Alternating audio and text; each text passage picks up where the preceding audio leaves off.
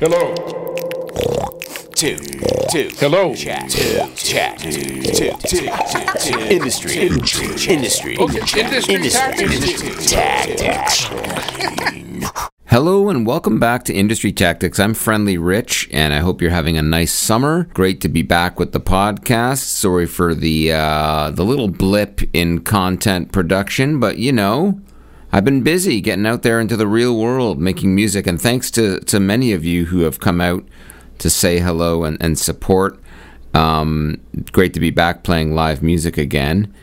Upcoming shows, if you're listening to this in August 25th, will be at the Moonshine Cafe in Oakville, Ontario, and then on the Sunday of that week, the 28th, we're playing at the Cameron House in Toronto from 7 to 9. So come say hello. It's always great to see you at these shows and really fun to be back doing that. And this week I get to chat with Brodie West, and it was an amazing conversation with a real master at what he does. Great composer and creator in the city. Brodie and I met together in person, which was also a first in a while of me doing this podcast. So mind the wind sounds, but a great wind player in his own right, and he definitely shares some golden nuggets of wisdom. Here it comes now, episode 152, my lovely chat, in person I might add, with the great Brodie West.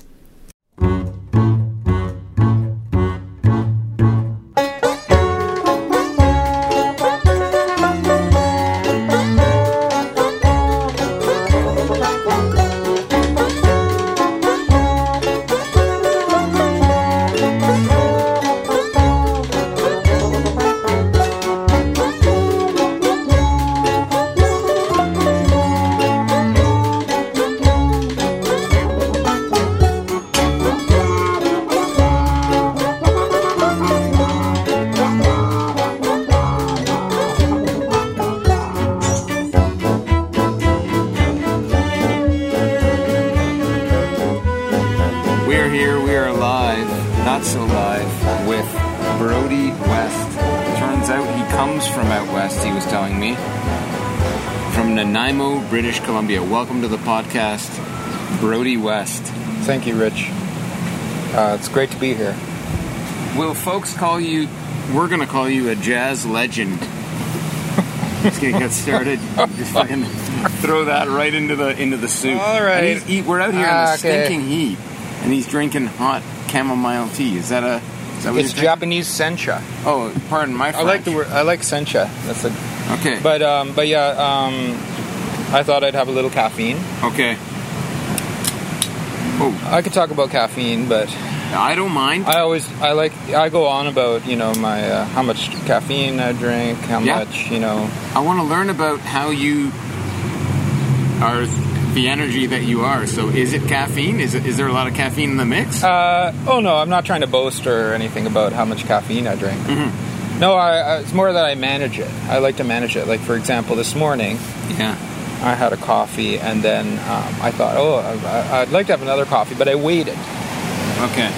Since 8:30 this morning, I've been waiting. Because you knew we were going to talk, and you needed I thought maybe I'll wait. Okay. And then maybe I'd have an espresso. It wasn't until the last second I decided I was going to have a tea. Sumac espresso is where we find ourselves. Not to exactly. dox us. That's good. But we're not live, so this is what we're having, an espresso. I'm having a tea. This is Industry Tactics. Industry Tactics with Brodie West. Let's take a nice little photo here. Ready? Oh, look at that. Hang on. All right, we had to have gotten a good one there. Yeah. So, listen, Brodie, we know you went to Humber. We don't have to get into that, but we should probably. We should probably get into that. We know that I went to Humber, but how did you where do I start? Give me a good leading question to really crack the egg that is. Like where did I start? Well, you know what? We mentioned Nanaimo earlier. We were talking about how I just got back from Nanaimo, and that's where I'm from. Yeah. But I have been living in Toronto for well over half my life. Well, longer in Toronto? A lot longer. Okay. because I moved here when I was 18, and now I'm, in my mid-40s. Okay. So, So longer than... You've been here longer than there. Yeah, I think quite a bit longer even. And how does that feel when you go back? Oh, it's good, but Yeah. it's good. I mean, that's where my family is. But but also the reason I just thought of it again was because I forgot to turn my phone off. Me too, man. Maybe it's my dad. Put him on. Oh, Put him yeah. on. I love this. Oh, hi, Dad. How's it going? He's got the facial hair. Facial hair? You're in some trimming. Yeah, I'm just outside at a cafe, hanging out with my friend Rich. But Let me give my love. Nice to meet you. there's Rich. Nice to meet you, Mr. West. I like your mustache. I don't have a very strong internet volume here, but we're just having a little chat, doing a little interview. Oh, good. Well, you go ahead, and I just wanted to phone and see if you're surviving the heat. But obviously, It's okay. it's okay. Okay, Yeah, I'll talk to you surviving. later. I like the facial hair. You're looking good. Thanks, Dad. Okay, bye. Fantastic. Gentle listeners, if you want to hear another father-son interruption live in a podcast, go back to the episode with Kenny Bridges from Moneen, where his father calls and we bring him into the mix. I love when that happens. Isn't that something? We were It's a just talking about recurring thing. Nanaimo. Recurring thing, and then boom, there's your dad Yeah. asking him how you're coping with Yeah, the heat. I'm yeah, drinking wild. hot hot drink is what I'm doing. Yeah. So,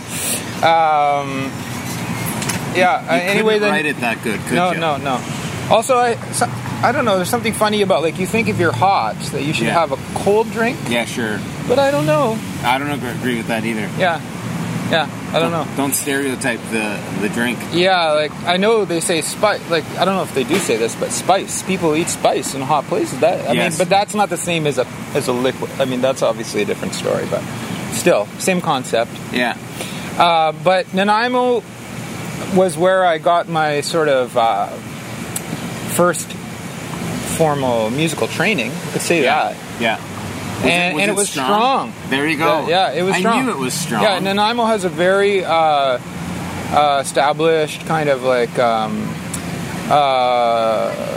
high school. Well, I mean, I started when I was in grade 5, so I was 11, and I kind of wish that would be the case for my son, who's 9 now. But here, I don't know if he'll be able to start playing an instrument when he's in grade 5. Is he musical, or are you seeing some... He's musical, yeah. But, whatever. But, I mean, I'm not trying to... no, he likes music, so he would probably he likes playing instruments. But anyway, I was really lucky in Nanaimo. Yeah. Because I had a... I don't know how in-depth we want to go here, but I could take it step by step. I started taking lessons shortly after I started playing because I had an older friend, John Paul Fiquette, who was 1 year older, and we were already geeking out on other stuff like video games, like the early Amiga computer, or whatever, right at the time. Yeah, computer, Commodore 64. Yeah, okay.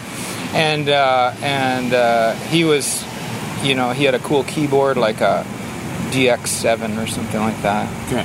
And then he was taking lessons from this great saxophone player teacher in Nanaimo, Steve Jones. So Steve Jones was telling him, "Oh, you got to listen to Miles Davis. You got to listen to John Coltrane. You got to listen to." And I was 11, so I was getting a second hand from my friend JP. Oh, great. And then we'd hang out and start jamming. You got to learn all blues in all 12 keys. You got to learn, Jamie Aebersold. Play along with Jamie Aebersold.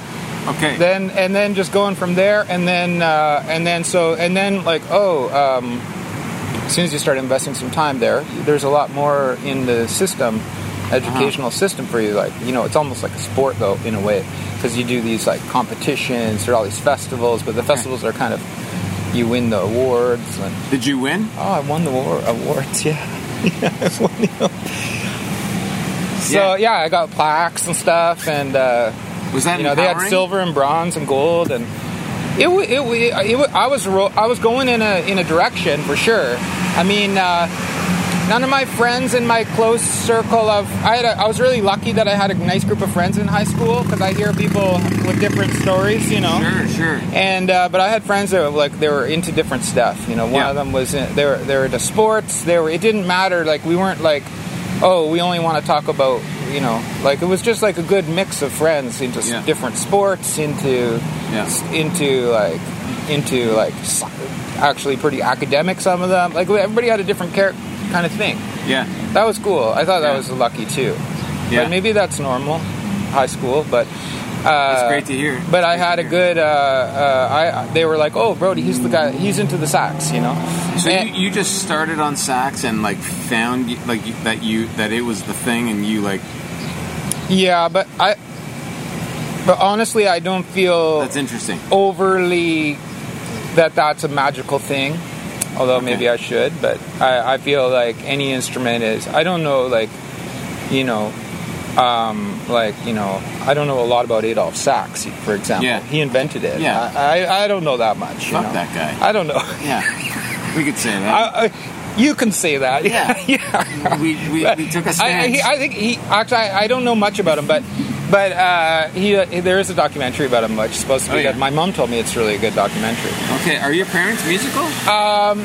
My mom is, like, musical, but she didn't play music, like, on a regular basis. She was like into folk guitar. And, okay. The fact that she watched a documentary on Adolphe Sax. Yeah, well, it was on the sax. It was on the sax, and like how controversial. I think it touched on how his history, like, you know. But like, I'm just wading into something I don't know. I didn't watch it, so I don't know. She told me to watch it. Yeah, okay, cool. I don't think I said, yeah, Mom, I watched that thing you told me to watch. But she sometimes tells me to watch She gives you homework. And, why not? And so, yeah. So you... So I got a good education because of Steve Jones, who was my saxophone teacher, and my high school band teacher, Jerry Taylor, very cool player, and into, like, jazz, and so and then I ended up playing in a band with them, and then the local Nanaimo Musicians Association band, NMA big band, you know. Speaking of band, we're going to cut to one of your many bands, Eucalyptus, from their new record. This is... You want to cue up the Cuckoo Bird? Sure. Here it comes now, the Cuckoo Bird from his new record.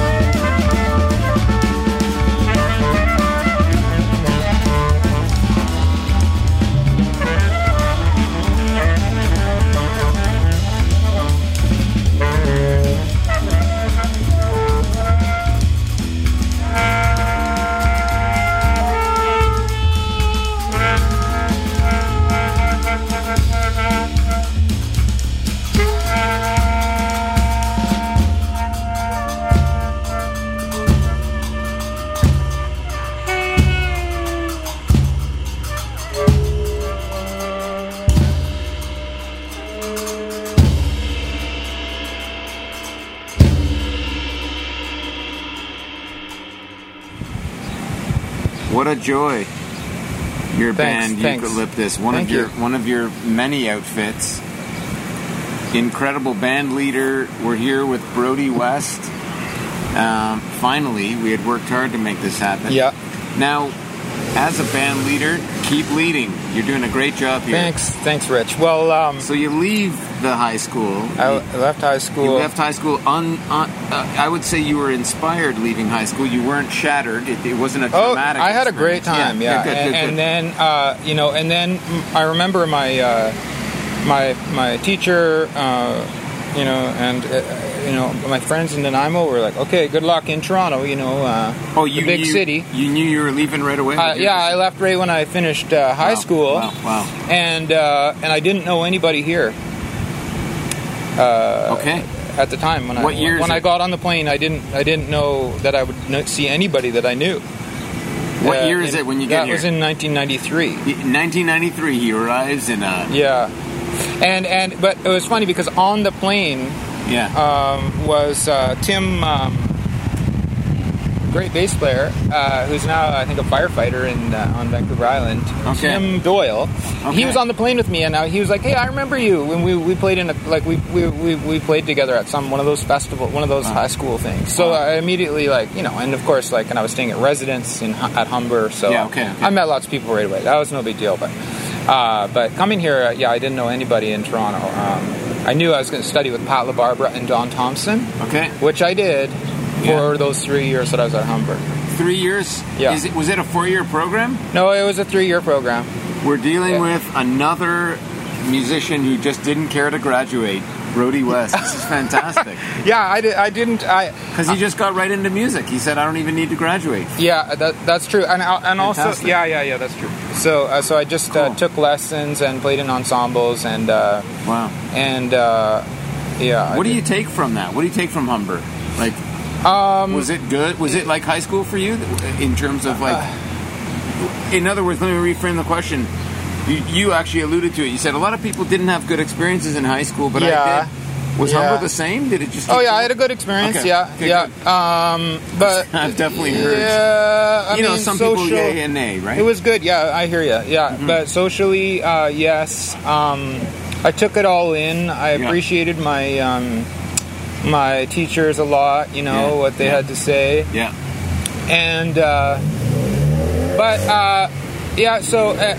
then for some reason when I finished school at Humber, I took a little bit of a turn towards less organized, more experimental music. Somehow That didn't come from Humber. No. Did that?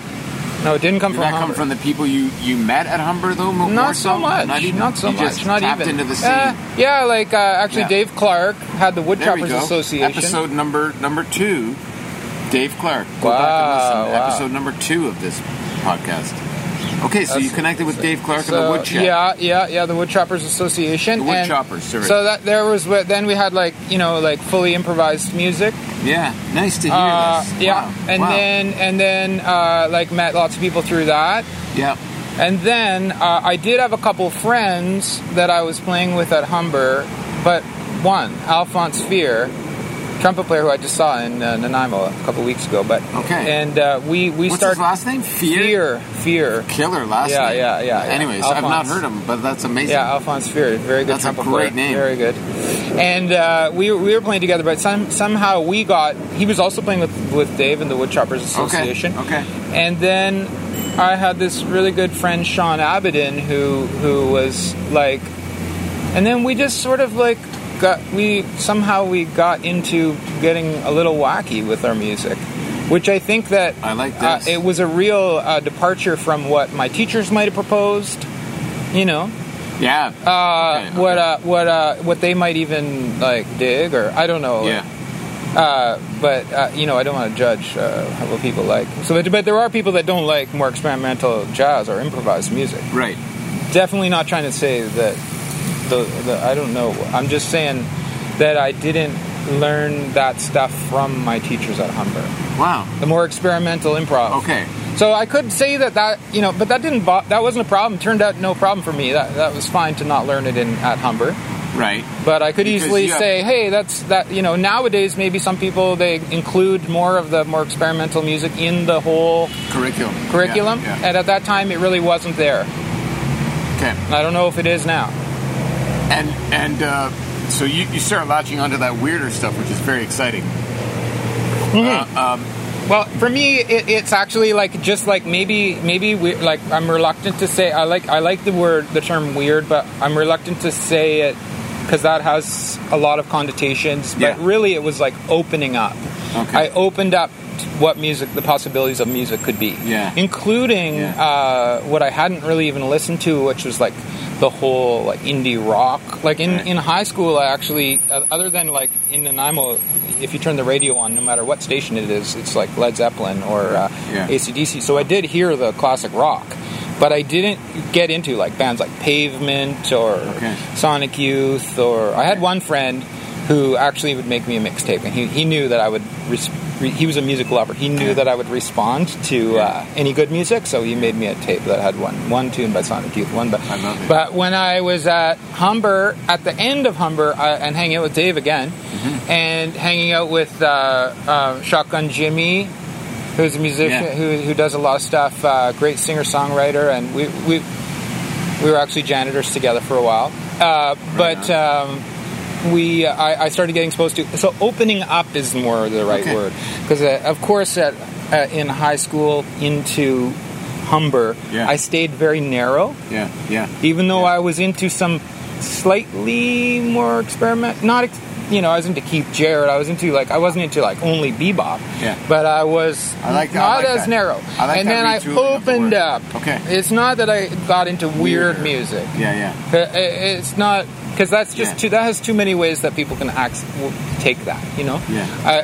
I can say it between me and you, but if I'm trying to say it to somebody, this is a podcast. I'm just not. This is not a conversation. This is so. Listen, you were a janitor with Shotgun Jimmy. What other vocations did you do to get to this point? My first job was actually, like you might mean like non-musical jobs, but my first, like, I did have a little gig when I was in high school where I play at the with some friends, some good musicians in Nanaimo, at a pizza place every week. A music gig. And I think I made $50 Fantastic. a gig. Love it. Industry tactics. And I made $50 a gig, and I played every Sunday or Saturday. I forget. I think it was at Earl's Restaurant, which was like a brunch. It was a brunch gig. Okay. And $50. Like today, that's even a lot. Right. So I would spend it on CDs, and I would go to this place, Fascinating Rhythm, which is still there. I was just there last week. Shit. It's all coming back. Okay. But I would go there and buy a couple CDs. Yeah. I loved CDs at the time. Yeah. I remember buying like Charlie Hayden, Charlie Hayden, and like so much good stuff back in the day. Just going in, wandering in the store.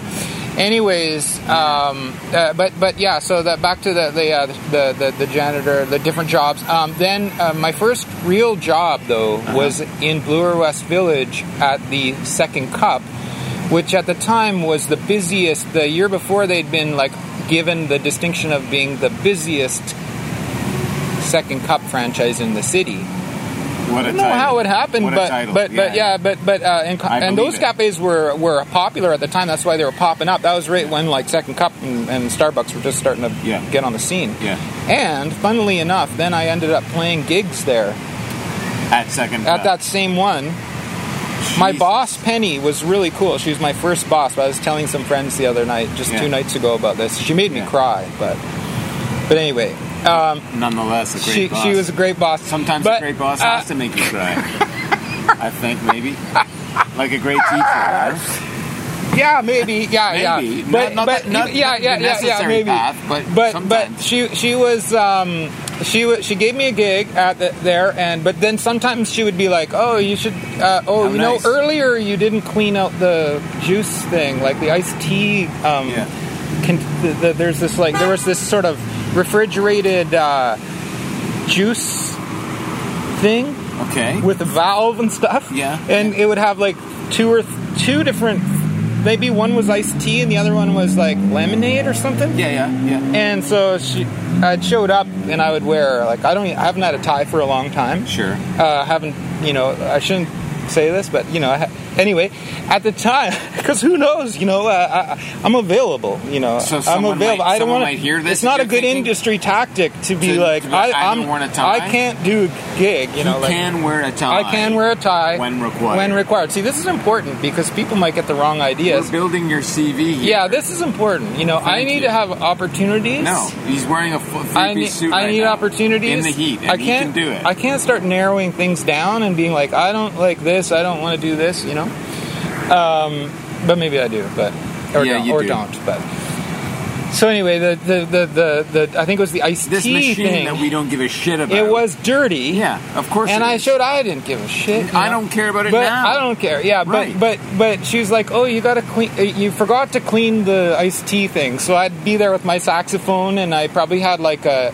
Oh yeah, I had like a blazer on. Yeah, nice. Now we're talking. Yeah, I had a blazer and a tie, probably even a tie. Yeah. And I was making $50, and Chris Banks was playing with me, Andrew Downing sometimes, Great. Roland Hunter. Great. This is in 1990. Okay, wow. 98 so or you go back 7. far with those But guys. I didn't. That was my first real job. Okay. Was working at the Second Cop, and I was good at it. I did the early shift, and I liked it.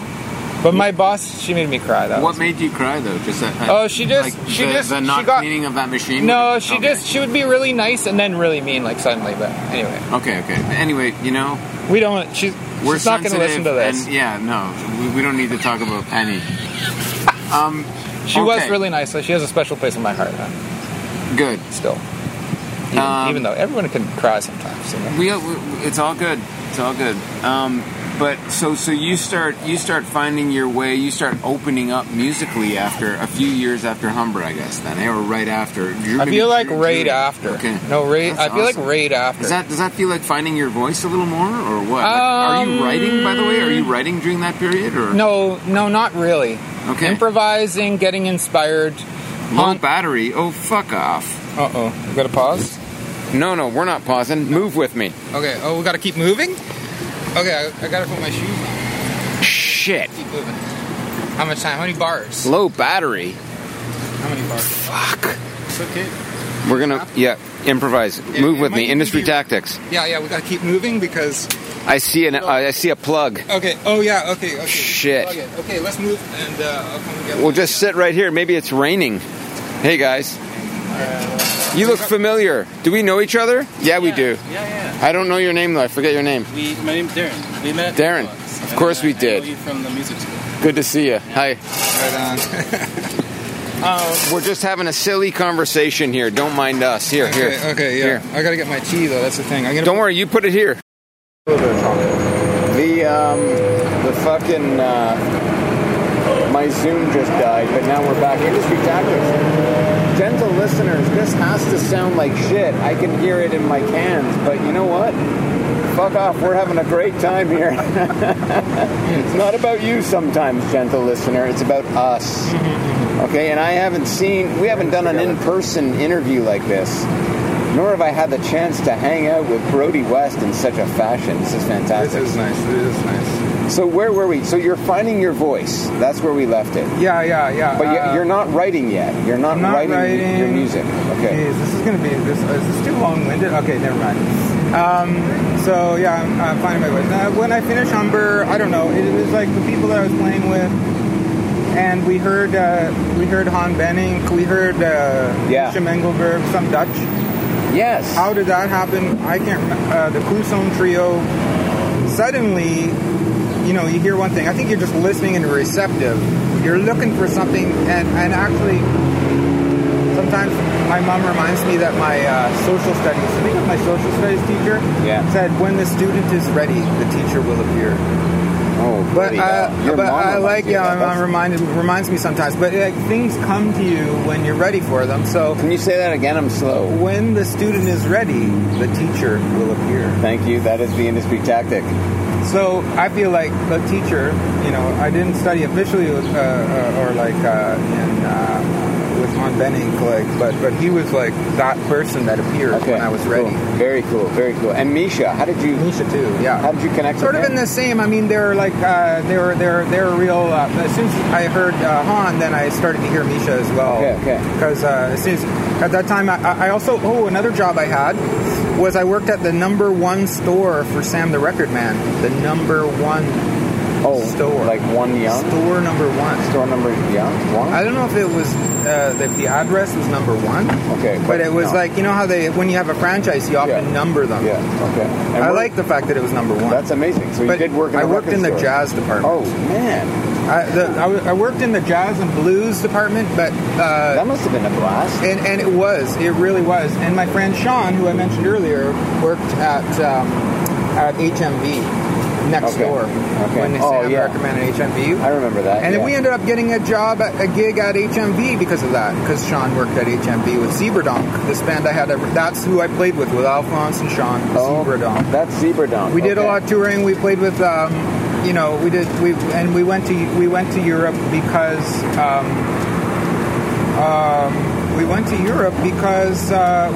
through Dave I met Brian Cram, who recently passed away. I just saw that, yeah. And that's tough because he was a real inspiring musician, and his band Ka. Yeah. I played with Blake Howard a lot. He's the Eucalyptus, part of that. Yeah. And they inspired us to go to Europe because they had gone and busked in Europe. Right. And they were like, "Oh, you just got to go over there, just go over there and do it." So we did that. We went to Europe, and that's how. Then I met. First time in Europe was with Zebradonk. Yeah, we thought we were going to do what God did, like we just play on the street and stuff, and. That's gutsy. We played right on this main shopping street in Amsterdam. I forget the name of the street, but it's like there's no cars. It's just like a real tight little street with a lot of shops. And we were busking one guy who had a shop there for a long time. It seemed like it was like he came out and said we were the worst band that he ever heard. That's fantastic.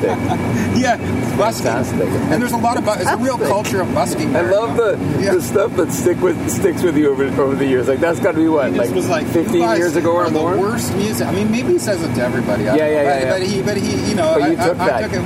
Yeah. But we didn't end up busking as much as we thought. It didn't work out as well for us in that way. But we did meet Han. Okay. Wow. That's a long story, but that's a very significant thing that we got to, and we keep in touch to this day. That's fantastic, man. That's fantastic. Isn't that lovely though? Those kind of like you go to the bloodstream, you go to the source. Like, don't you feel? I don't want to say like blessed, but isn't life sometimes like does feel like it's being written for you? Like I don't know, that's fucking beautiful. The way you I mean, it's so mysterious. It really is. And I don't know if that happens in other professions. By the way, I don't know if you get that kind of magic. I've said that a lot on this podcast with like plumbing. It's all about like moving around. Like, it has a lot of movement. Yeah, right. And improvisation and connections that are like ways of communicating with people that are more than how you speak to one another. Like, it's more than just what words you choose to use to say whatever you want to say. Yeah. But then there's this other level that's even way more mysterious. Right. About how the music speaks to you. Right. So why I was so attracted to Han Benning's music. Right. Of course you could put words to it, but also you could just be it could just be its own thing that you can't describe. Yeah. Because not everybody has the same taste, or has those same meaningful connections through just listening. That is charming, though. Mysterious. To think that you're attracted to it for the right reasons, not even the ones that you can express with words, and then that is kind of how lineage happens with, like, I found that in my career, and I will use the word weirdo in my case. Like, I've just had certain weirdos that I've admired really help in that way. They've mentored, right? And I don't know, I'm so thankful for that. Like, I find it is, like, you do find your community or your I don't know, even that line that you said about finding your teachers, it resonates, it's funny. I guess the thing about weird, like I find like sometimes it can work in a positive way and a negative way. I'm aware of that. That the way people perceive, like if I said I'm, you know, I'm just into weird music, like the weirder aspect of music. I think that some people are trying to figure out how we're the same and how we're different. You know, like in the jazz world, if I'm going to say that, if that's in Toronto, for example, people are thinking, well, what's the same? You know, we play the saxophone. Right. And what's different? Yeah. And it's too easy for someone to say, well, that person's into weird music and I'm not. And I don't want them to think that. Not because politically, I don't think it does any service to me unless I'm. But you know, like I want people to actually not get turned off by thinking, I'm different because I don't, you know, it doesn't distinguish anything. Yeah. It doesn't specify, and it kind of just put others you in a way, like which I actually find a deep disservice to the community in Toronto, for example, that how easy that is for that to happen. Yeah. Like I didn't want to, even talking about my Humber time, I don't want to say that I changed, like, you know, like but my connection with a lot of those teachers and stuff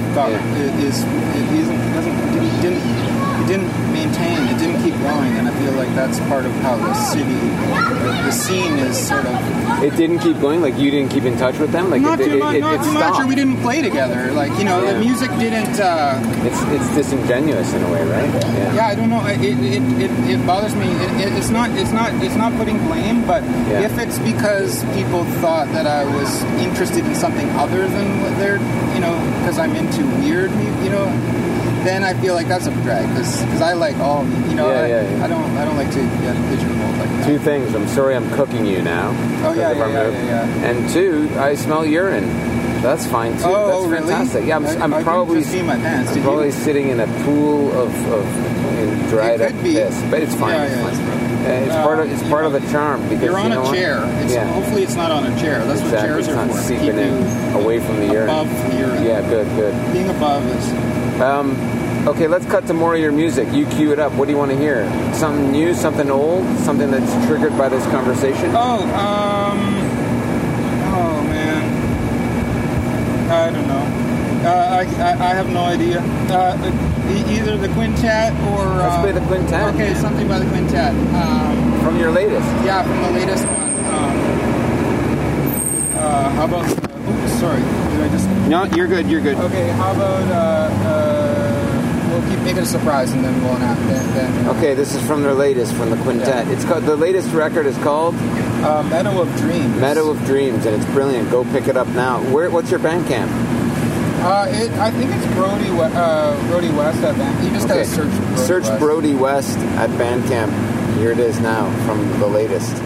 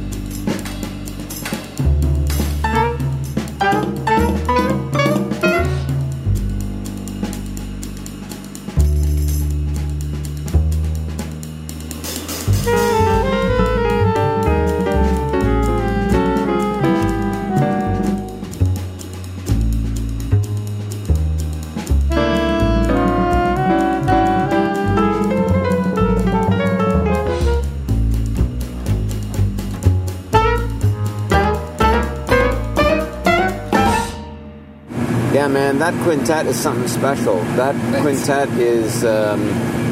Can you know, the first time I saw you do that thing with that quintet, I thought, how is he writing this shit? Like, how are you writing this shit? So you go and work with Misha. Yeah. Does he teach you how to write that shit? Oh, well, I did study composition with him. Okay. But I studied, I had 2 classes with him. One of them was basically his noise class, which was like no direction, just making noise. Just like, that's what the class was? Yeah, walk me through that. This is what I want. This is all that happened was like people would get together, Misha would have his newspaper and we'd go get a coffee and he'd sit in the room drinking his coffee. This is incredible. Whoever was there, it almost didn't seem to be that. Course description. What school did you go to with him? Was it a school that was formal, like right? Amsterdam Conservatory. The conservatory. What was it called? Swielnik Conservatory. Swielnik Conservatory. Yeah. On the course description, noise with Misha. Yeah, it was called like Levi class, and Levi I still don't know. Like that maybe means noise. Okay, that's incredible. It doesn't sound Dutch. That's amazing. Man. That's amazing. But I don't know. I could be totally wrong. I don't want to. Now that's got to be. That was cool, noise class. Yeah, but he would just not say anything about what to do or anything. Okay. And it was almost like all you had to do was like put a little energy into making some stuff, making sounds, and then there was no analysis or anything. It was just. Did you get an A? Who cares? Yeah, I was kind of just sitting in. I didn't even I officially registered the second time I was there in Amsterdam. The first time I only lasted like about over a month because I didn't have enough money. There he goes again, the Humber graduate. 3 out of 4 years. First time, and then the second time I went back, I was there for. I was there for a year actually. The second time. But I was sort of auditing it, and then the other one was counterpoint in the style of Palestrina from the 16th century. Whoa! But again, Palestrina. Yeah. So, but again, who's teaching that? Misha. So Misha had the 2 classes. They were quite. Wow! Talk about the spectrum. Talk about the spectrum of possibility. Yeah. That's where you come from. The counterpoint of Palestrina through to noise. Like that's basically. Yeah, I don't think that I would describe my compositional approach that way, but definitely that was being exposed to 2 different things. Yeah, no kidding. And things that I definitely find interesting. But again, just opening up further, what I think music involves. It turns out that it's kind of infinite. I was going to ask, have you stopped opening up? No. Great. No, I think I've been opening up at the same rate for a long time. So it's just a matter of being able to have something to attach your ideas to in order to be able to compose. Gentle listeners, you're not getting what I'm getting, which is serious eye contact from Brody West. Like when he made that point, he just went, like he sells the point with his eyes. He sells the point with his eyes. Okay, we'll try not to. I know. I can. Anyway, this is fantastic. Yeah, the chocolate's melting. Yeah, it smells like piss. Yeah. But you know what? The conversation is stimulating. So you continue to open up to this day. Yeah, I feel like that's the thing. It's just like what we were just saying. 2 different things. So I was interested in Palestrina. I was interested in 16th century counterpoint. I enjoyed those studies. Yeah. I was interested in and that really I sincerely delved into that still interested. Yeah. And then also the other idea, the fully noise, fully experimental. Yeah. Totally. And jazz and jazz. When I say jazz, like know what more, I mean? Yes. But including the extension of what including what I didn't learn at Humber, like the kind of Art Ensemble Chicago or the further stuff, like further in the development or the and so that's the thing. Just keeps opening up, including But do you teach at all? I have taught. As part of your practice? I really love to teach, and I realize more and more I love talking about music. Yeah, I love listening. I like talking about composition. Yeah. And I have sort of we haven't touched on it yet, but I have actually, mostly along with my main collaborator for the last almost 10 years, Evan Cartwright, in our band Ways, in our duo Ways, which is kind of like, we call it like in the laboratory. Evan Cartwright, listen to that episode, gentle listener. It's a doozy. Yeah, so and Ways, yeah. Can we cut to some Ways? Sure, yeah. Okay, we're going to cut to Ways right now. Okay, we'll listen to. Okay. Go ahead. What are we going to listen to? Listen to Fame. Fame with Evan Cartwright. Here it comes.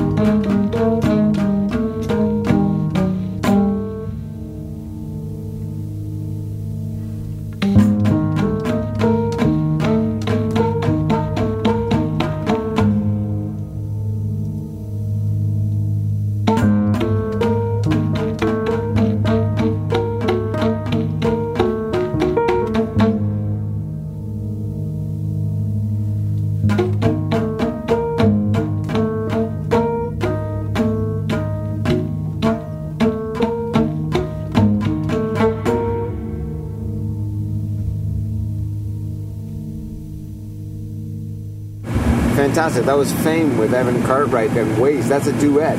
Keep going. Yeah, in that recording we heard Simon Toldam. Okay, yes. Who's a Danish piano player we played some of that on the Evan. Oh, cool. Yeah. Oh, great. Yeah, this is nice to revisit. Nice. Good. I can't believe I missed that. It's a beauty. She's a beauty. I'll go into it. So you were saying you like to talk about music, and that's what led you here to this. Yeah. I guess I find that I'm fascinated by language, how to describe composition, because the kind of how to compose. Yeah. Even with Evan, we basically compose over 10 years. We compose our music by conversation, by sharing and developing our language and we kind of come up with our own kind of way of communicating about it. Yeah, sure. That that to someone else might be not something they would understand at first, but then I love to talk about it. This is great because I'm thankful because when I heard the quintet, I was like, we're all out of gas here. Okay. When I heard the quintet, I was like, I pulled Tanya Gill aside and I said, how does he do it? What is he on? What is he thinking? She said, you should spend time with him in the tour van because you talk about it, right? Like the idea of rhythms kind of being off and moving together, like just being a little bit. I wanted to know how you made it. It's like that thing when I take it in, I'm like, How do you make that? That's cool because You know? it's an old way of looking at it, like the way that Evan and I have been approaching it. Yeah. It started out with Waze. It started out, Evan and I had this feeling that we wanted to play together. You know, Okay. like I can't remember. We played together a few times, but like right away we were like, okay, we're gonna jam together. Basically, Yeah. I had a little rehearsal space. Yeah. And we didn't want to just we didn't want to improvise without making some distinctions beforehand. So we decided, we came upon the idea of just like coming up with some rhythmic material, but not determining the note selection or the harmony. Lovely. So that gave us a window into like what happens if like and I was into like, of course I was into like Prime Time, Ornette Coleman. Yeah. Where I had this idea, there are a few bands where they basically like, or even Ed Blackwell, I noticed like sometimes there's this polyrhythm, but it's not really a polyrhythm. It's actually like can imply these multiple levels of hierarchies of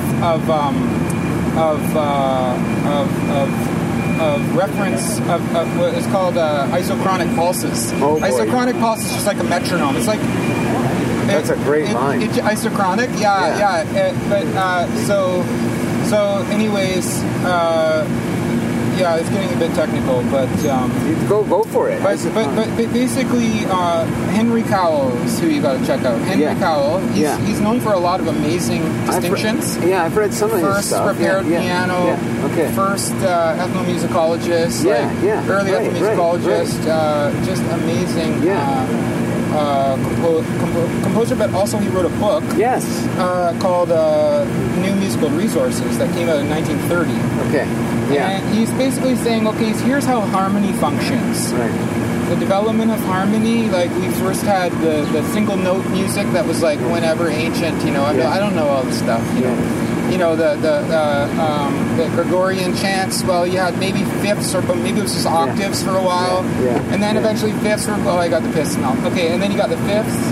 We're taking in the piss, and then the air conditioner helps, you know. It just blows it right in your face. Yes. And then, maybe someone pissed right into the air conditioner. That's probably, because people do that. We're literally breathing in someone else's piss. This is fucking rough, man. And I'm just breaking down the levels. So then the fifths, you know, all this stuff, blah, blah, blah. But harmonically, we got really advanced. Yeah. And it has to do with the overtone series. But I wouldn't have thought to look to Cowell in this conversation. But half of his book is about the rhythmic implication of that, like the fact that, it takes too long to get into it. But basically, the overtone series also dictates what we understand about like kind of rhythm, like 3/2 polyrhythms. That is what a fifth is 3/2. If you were to do a polyrhythm, if you like with our microphones, if we were like doing 3/2, and then you like, maybe we can do it like, so it'd be like, okay, so you're like, you do 2, like 2, and then I go. You can't do that in Zoom. That's why we're breathing in the piss. Yeah, did you hear it in your headphones? Yes. If you were to sample that and speed it up, you could probably do it on your computer. Yeah. You would eventually hear a fifth. It would go, and eventually those two isochronic pulses. The two beating against each other are going to give It's not the beating. Okay. Although, you know, because beating is another thing. It's not the beating. Okay. It's not, but I mean, there is a technical term called beating. That's what I was referring. Yeah. No, but you know, I know. But it's not the beating. It's the actual fact that if you also played, if we were going to sing a fifth. Yeah. And we just sang that, and then so let's try it. So that I'll do.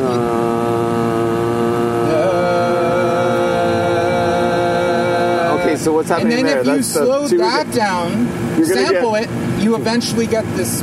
You get this 3 against 2. And it doesn't even matter if you said like, "Hi, my name is Rich. Hi, my name is Rich. Hi, my name is Rich," and I said, "Hi, my name is Rich. Hi, my name is Rich." And I did. It doesn't matter. It doesn't matter what the input is if it's at that rate frequency. it'll still do the same thing. So it doesn't matter if you go like tap, tap, tap, or if you sample the car driving by, but then you had it at the same frequency, you'll eventually, they're the same thing. It's the reason that the sound is represented like that is because of the frequency only. So harmony is just a really fast version of rhythm. Wow. They're the same physical properties. So went back to the Tanya Gill question because I can't believe it. I really what? I can't believe I am trying to break it down like that. That was beautiful. No, it didn't come across. It was beautiful. No, we lost everybody. Okay, left. Okay. But that was evident. When you started going, hi, my name is Rich, I'm like, he's bullshitting. I should have said, hi, my name is Rich. He's bullshitting. No, but you're not. If you sample the whole, because if it gets fast enough, even that's what I'm saying, like, hi, my name is Rich. That eventually. I got you. I got you. So it doesn't matter. Tanya Gill, I was intimidated to look at your charts. Yeah. How does this get on the page for you, or does it? It just needs to be discussed. Like, if How we do you were to work keep that band? talking, if we were to keep talking for like, let's say 3 5 hours. Yeah, okay. 5 hours. And then we're definitely running out of batteries. But you knew about the beating, so I don't know. Yeah. So we would maybe, but even still, it takes a long time, and you'd be surprised. Somebody who's really rhythmically adept, like, because I've done these workshops. Yeah. Drummers don't necessarily just fly. It's not like second nature, just because this is a specific way of looking at music. But anyways, we would be able to come up with something that is derived from that same thing, because suddenly you have a different language. How important is the chart? For you? The chart is to bring your music to life. That's not that important, maybe. Well, I mean, the pieces I wrote, I couldn't. Well, it would be fun. I wouldn't mind not writing them down, but I would need a lot more time to work on it with So it does help you. You know what? Industry tactics, write it down. Yeah, because it saves time. It saves a lot of time. People don't have a lot of time to rehearse. Okay. That's the magic. Evan and I spent a lot of time together. We spent many hours. You're talking about a 10-year cycle. 10-year cycle, That's fucking beautiful and many hours, like working on very small details to do with communication and this overall theory that we didn't come up with, but it refers to a lot of stuff like Henry Howell. You're as heavy as I thought you were going to be, but the 10-year. I didn't think we'd talk about Henry Cowell. That's beautiful to me. The 10-year trajectory on a project or that's a collaboration. Special. Yeah, that's special. Do you want to push that even more? Like, does that open up something for you as you're now like getting older as a musician? Like, do you want to do more of that? I definitely don't want to. It's all important to me because it's a development. Yeah. So it's like a relationship that you spend a lot of time. You have this language. It's important, but so I do want it like with my quintet and Evan unfortunately has been living out of town. He's not around much. I heard. Those kind of relationships are important. But I will continue along the same with that language. And the more I want to do more workshop type stuff, so I feel like I can share it with more people. Okay. And get that going. And it does, so that's beautiful. Are you feeling pretty fulfilled right now artistically from the outlets that you have cooking, like Eucalyptus, the quintet, Ways, other things that you play in, like with Lena and others? Yeah. Like you're pretty busy, eh? Like fulfilled. Yeah, fulfilled. Like because I actually like having time to be at home. And I like to be able to practice regularly. I wouldn't want to always be on tour, traveling around. Yeah, that's hard. I like to be able to I feel like I've got a pretty ideal situation where I can dedicate the time I need when I want to focus more on it to get stuff done. Okay. I've got support from now like with my last records. I used to put out my own records, and now the last couple ones came out with John Shoughton with Telephone Explosion with the Eucalyptus, and Jeff McGurk and Alex Durlach with Ansible editions, and so it's nice to have. Isn't it? It's no problem. Yeah, it's nice these relationships that you've fostered, right? Like it seems like it's really. Yeah, I hope I just now I feel like I'm like I wish Go ahead. What were you? I'm a little aware that I'm not that I'm getting old or anything, but it takes lots of energy. I'm not, so and I do feel like I'm in a good situation. It's nice. It's nice. No, I know. It's nice. But, it's nice to hear. It feels like it's also maybe a stage in your career where it's like, okay, like some of this stuff can really pop. Some of these ideas that maybe you were like sitting with for a while can actually be, evolved and expanded upon, right? Which is really special. It does feel. I remember actually. It's just kind of like staying. I feel like, in a way, the careers of some of my peers that are kind of in the jazz, like Lena, or people who are composing their own music, people who have been doing it. That it feels like it's hard to compare that with when you hear these records of jazz musicians from the, like how people would make these albums, like when they were in their 20s, they already did, like all these legendary albums. Yes.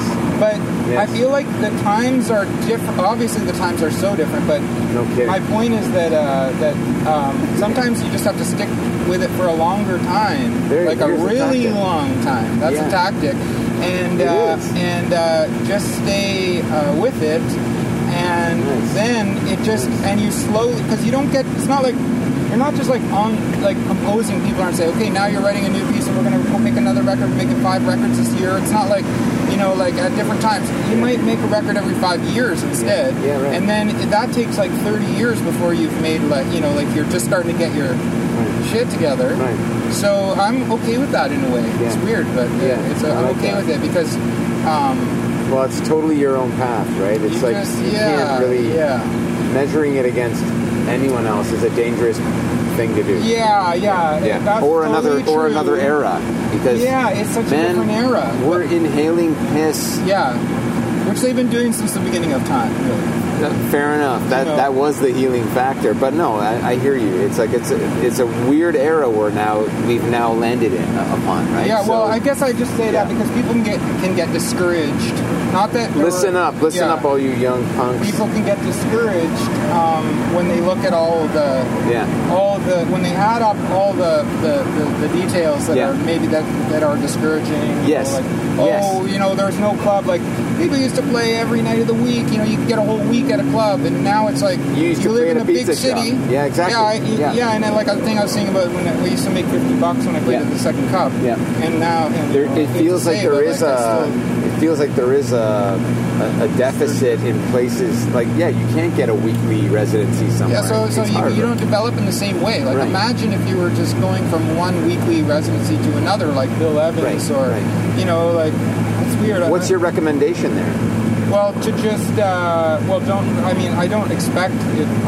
Don't get discouraged. Yeah. And just realize that if you stick to it. And you're going to develop overall. It's a little bit of a slower thing, but you actually have more control. There you go. Like you have more control. It's like a slower thing over like say 20 years. Yeah. Maybe you do like. Yeah. But you're going to develop, and don't be afraid to make a record that's like. Don't think I need to get better before I can do that. You got to just start doing it. But and because it's just like it's not what you think. Like it's not. No one's going to grade you, and nobody can really. Right. Nobody can. You can just. But if you stick to it. How many records have you done? Do you know? Do you have a count? Quite a few, actually. Yeah. I was going to say, if you look at his Bandcamp, it's fascinating because you do kind of. In a way, it's a heavy body of work, and it runs deep. You're right. No one's going to grade you, but when you judge the whole thing, it's fascinating. I mean, you could make another album every week if you want. Like some people do, you know what I mean? Sure. So it's not really. It's not about that. But it's about like just not getting like hung up and thinking, this would be a bad career move. Right? To think that way is not that's not the field you're in, right? Or don't be too hard on yourself if you're like,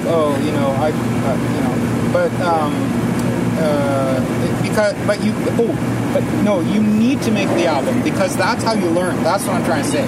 Like you don't learn unless you do it. I'm glad you. That's what I'm saying. Yeah, that's what it is. You can see you don't learn unless you do it. And if you're afraid to do it because you'll be judged, then you don't get to learn, and then you will probably be more likely to be discouraged and exit.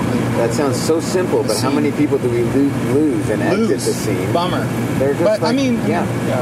But you often hear that too about like, well then, I guess they didn't love it enough, or maybe yeah, but there's so many probably practical reasons to not do it. You know, like as far as financial. Oh man, the industry tactics that we're in now doesn't leave a lot of room for being profitable. Even looking back on someone's catalog, I feel like to an extent, and this is a depressing take on it, but like the old shit just gets buried. It doesn't accumulate in a way that's like plentiful, bountiful, in a way that's like, oh shit, look at this wonderful body of work. It's just like, oh, look at this body of work that I can scroll right through and not even give the proper time to understand, right? Yeah, it's weird that way. I found that like my... how's that for pessimism?